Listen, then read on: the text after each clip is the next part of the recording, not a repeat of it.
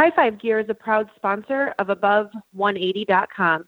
H5G has thousands of designs to choose from and no hidden artwork fees. How awesome is that?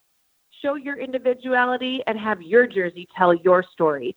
Online, you can order at www.high5gear.com today. Don't let fashion pass you by. Add H5G into your wardrobe and show off your individuality. Use code ABOVE180 at checkout for $20 off any H5G style. Thank you to all of our supporters and our fans. We appreciate it. Hey bowlers, Bowling This Month is back. Bowling This Month is bowling's trusted technical resource that's relied upon by thousands of serious bowlers, pro shop operators, and professional coaches. From independent ball reviews to great instructional articles on all facets of our sport, you'll find it all at bowlingthismonth.com. For less than the price of a cup of coffee per month, you can have online access to Bowling This Month's premium technical bowling content that will help you improve your game.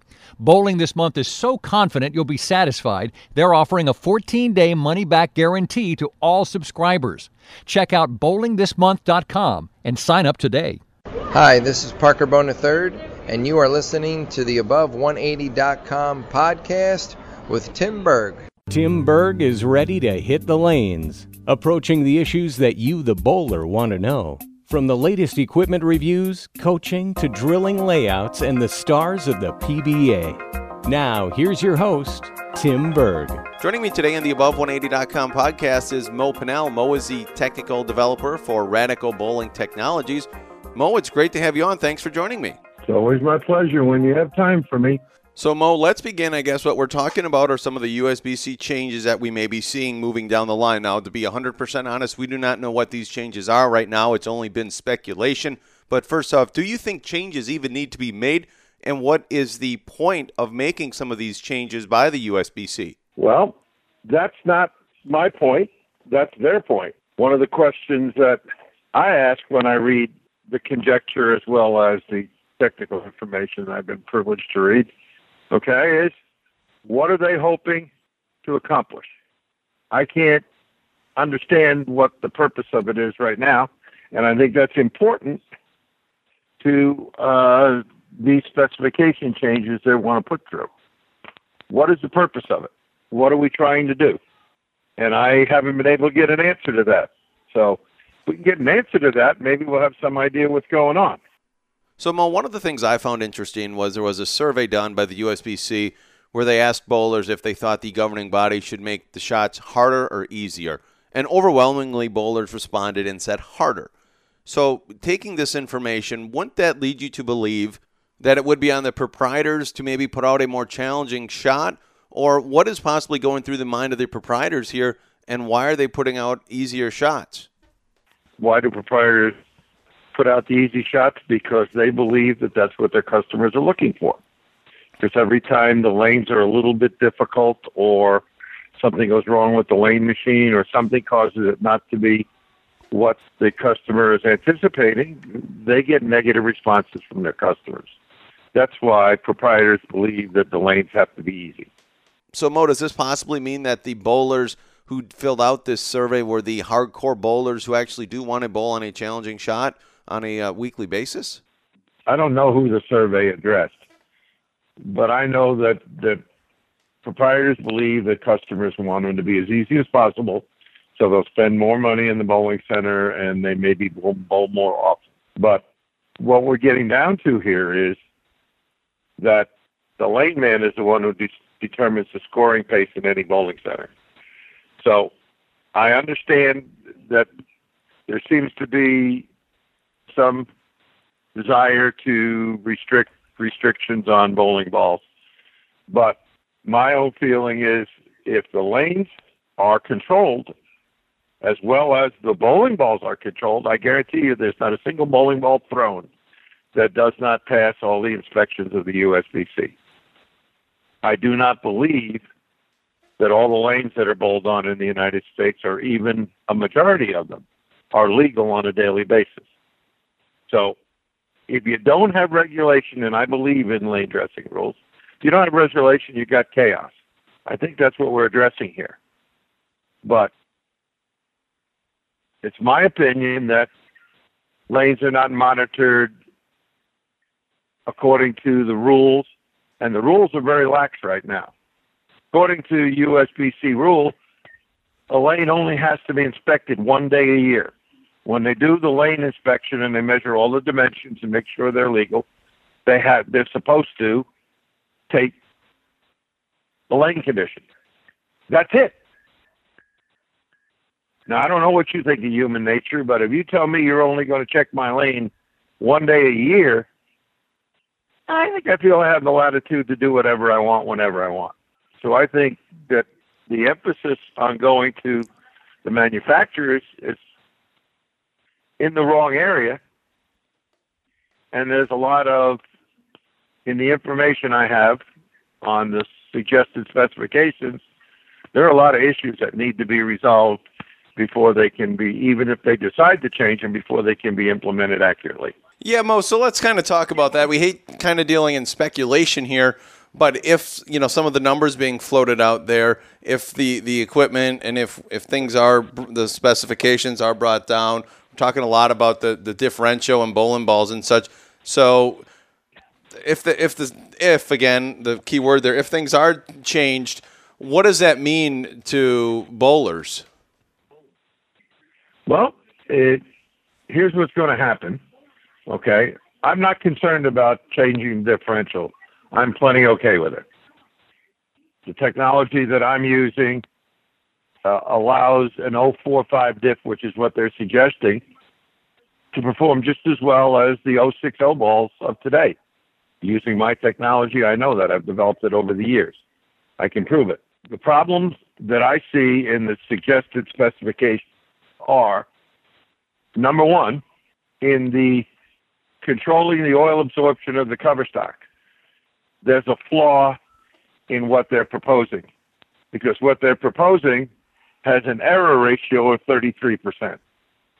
And any specification that has an error ratio and repeatability ratio of 33% is totally invalid and totally inaccurate.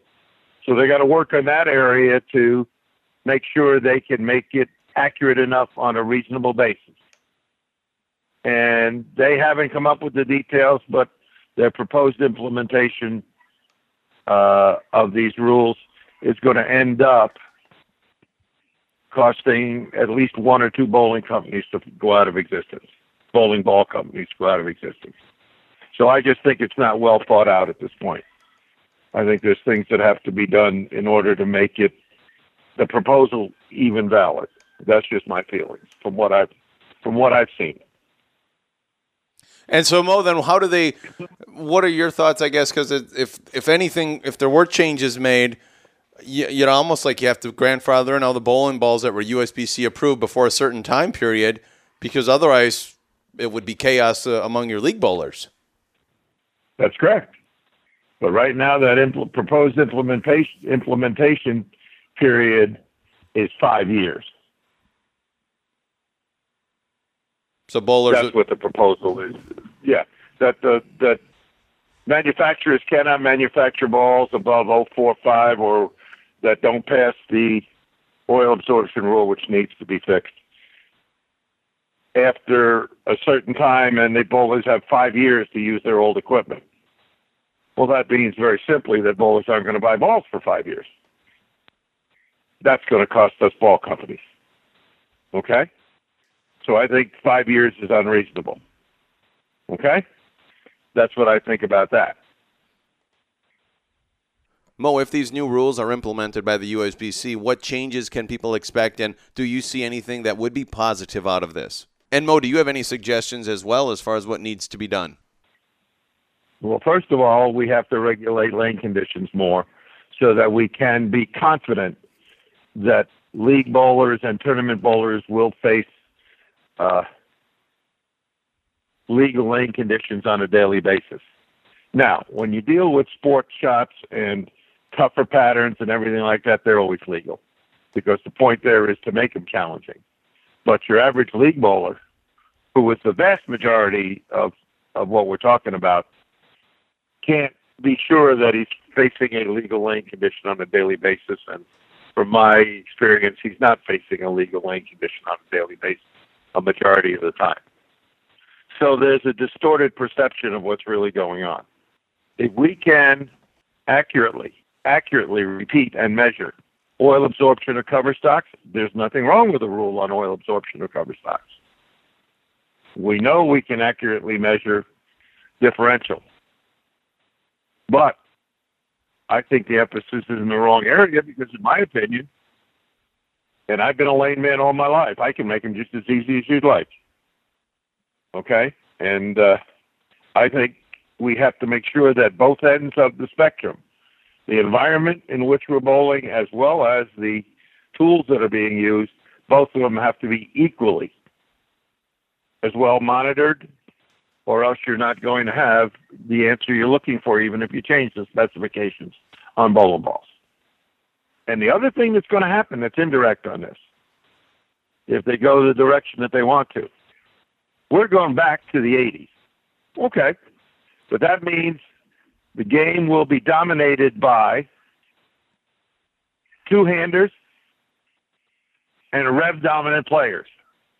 And what I think the people are looking for is a chance for the normal average bowler to feel he's competitive when he chooses to bowl.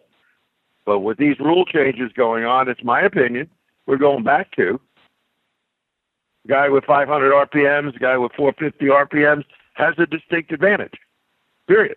Now, that's what we're looking for. That's what we're going to get. And remember, in the 80s, there were no two-handers.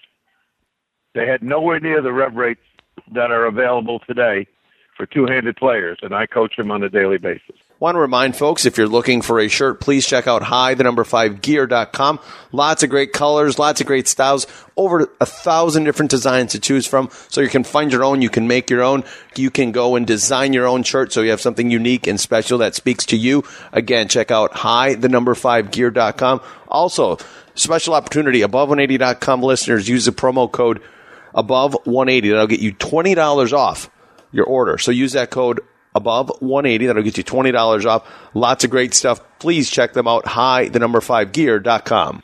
One of the things that we've seen, even with the USBC Open Championships, let's kind of switch gears a little bit and talk more tournament play. That tournament as well, and even the US Open's always been challenging. But it seems like the USBC Open Championships over the last maybe 3 years, probably 3 to 5 years relatively, have decided to make a concerted effort to make things more challenging as well. Even last year was the first year. The pattern wasn't released, but they gave the bowlers the topography of South Point. So talk about that as a tournament, because I had a lot of people, and I got emails from people, I saw messages on Facebook saying, I'm not going to go out to Vegas and spend a couple $1,000 or $1,000 to bowl and shoot 1450 and spend all my money. It's just not fun. That's interesting because everybody's eligible to use the latest and greatest equipment on the at the USBC tournament, as long as it's approved, and yet the lane conditions, as they make them more challenging and definitely more difficult, the scores go down. So my own opinion is today's technology is being controlled.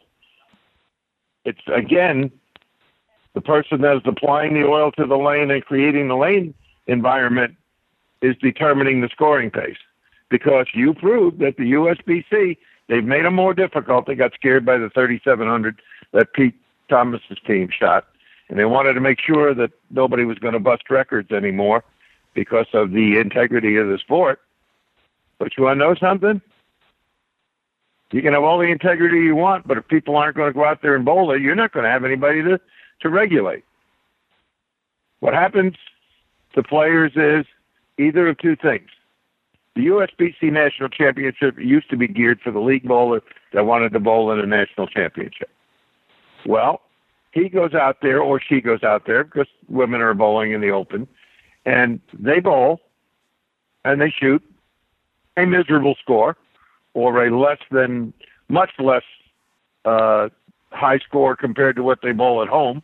And when they come home, two things either occur. They went out there with their family to have a vacation, and they were embarrassed by what was going on, and they didn't enjoy it. Or they get home after they bowled their 15 or 1600, as you're talking about, and they get their credit card bills for the amount of money they spent while they were out there. And they reflect and say, it cost me that much to do that. I don't think I'm going to use my money that way next year. That's what's happening to the national championships. And Mo, one of the things too, they've added that third division to what they think would help that bowler who's in that 210, 205 maybe compete on their own level with people, you could say. What are your thoughts on that third division? This was our first year we saw that. If people go and look at the prize funds, there were, people have much complained, you could say, much, and their opinions, rightly deserved, complained about the lack of prize fund in some areas. What are your thoughts on adding that third division? There's nothing wrong with adding a third division if you have enough bowlers. So the issue here is there aren't enough people bowling the national championships anymore.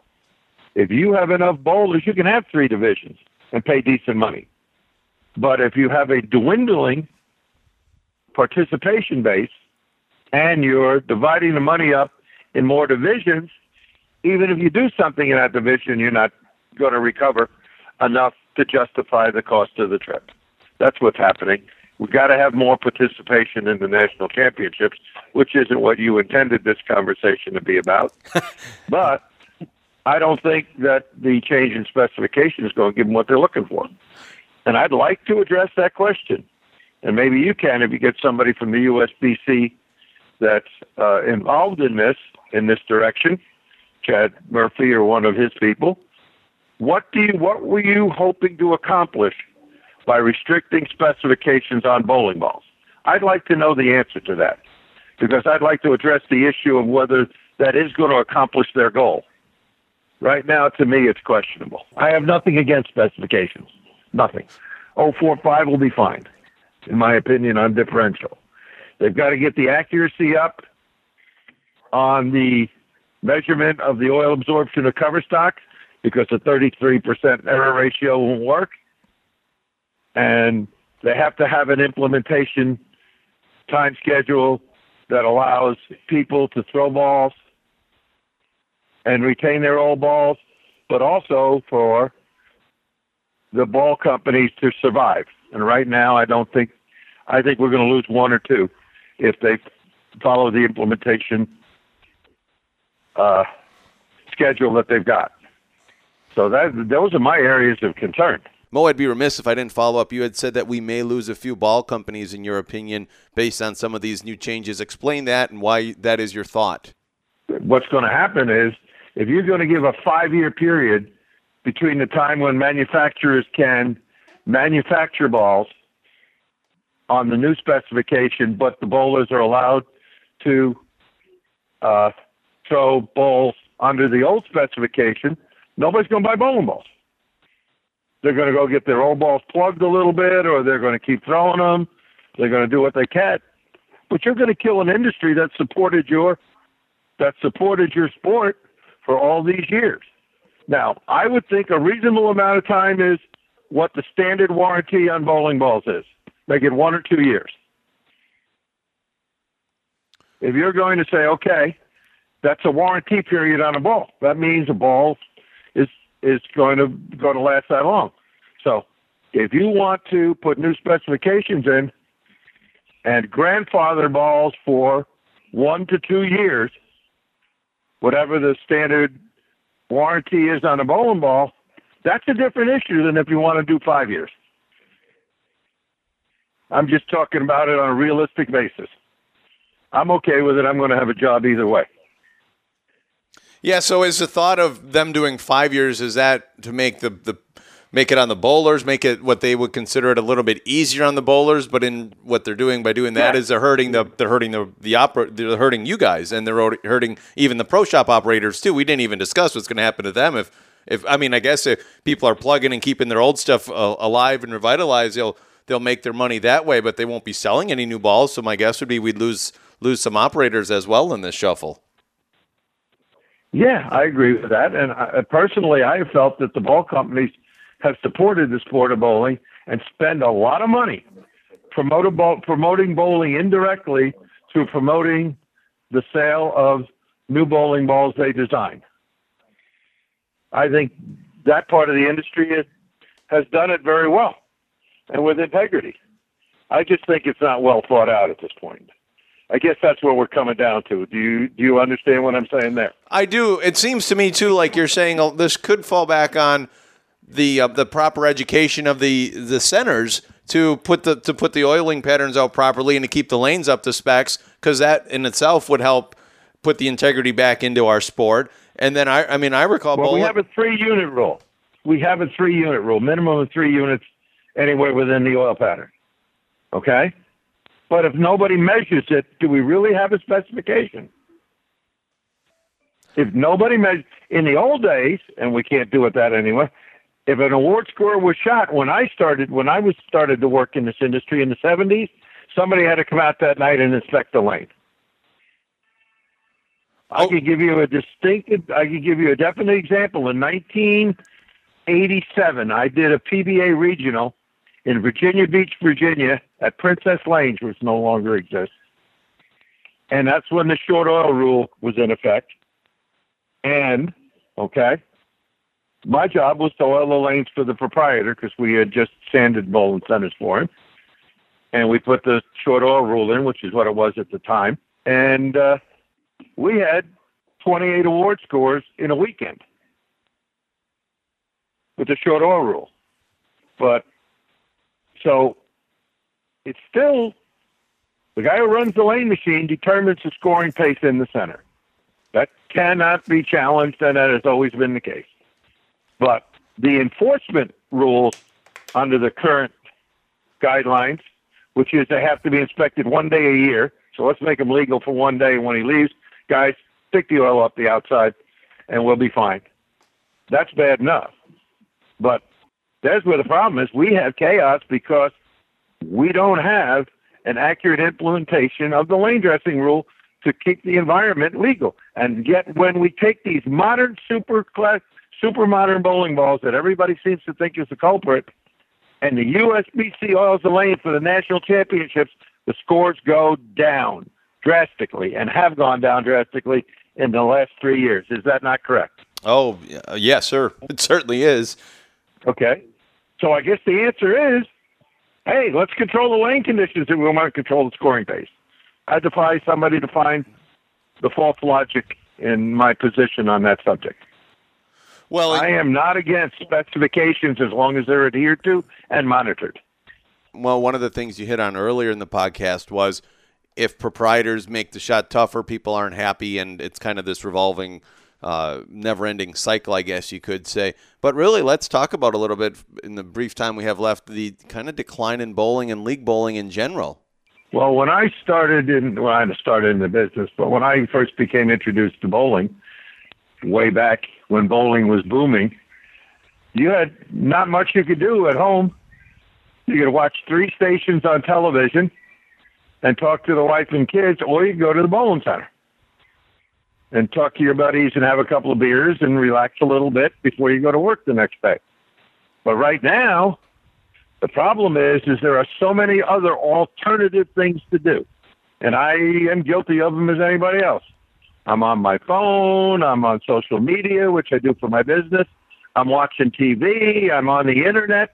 There are so many other things that we can do to occupy our time.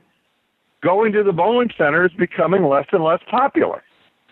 Yeah, a very good point, Mo. And on that note, I think we'll have to leave it there, like you had said, and like I plan on doing, digging into this more and more as we start to hear more details come out. We hate to speculate. I thought I'd bring you on, though, because like you said, you've been on social media talking about this and being one of the ones out there who I, the listeners and everyone, and myself included, really respect your opinion on things and appreciate your time. And by all means, if there's anything, and once we start hearing some more concrete things, we'll love to get you back on and we'll go over some of them. And who knows, maybe they're going to listen to the show and they may tweak some things and change their thought process.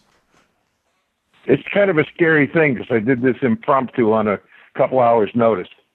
And now I'm just sitting here thinking to myself, did I just make an ass of myself or did I say something effective?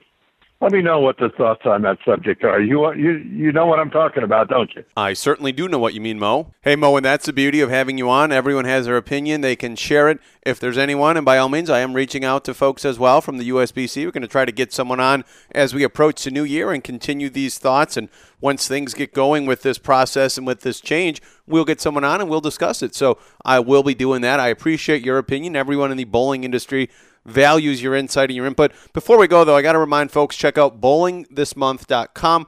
Bowling's best and most complete technical resource right at your fingertips. Check them out online. Lots of great articles now. Got your latest equipment. You're looking for an equipment review. Lots of tips to help you improve your game. And also check out, there's some information about the BTM tournament. Going to be in Syracuse this year in conjunction with the USBC Open Championships. So check all that stuff out, bowlingthismonth.com. Okay, and never underestimate the fact that I am very passionate about my love for the sport of bowling, and I think that's pretty evident in the way I make a living.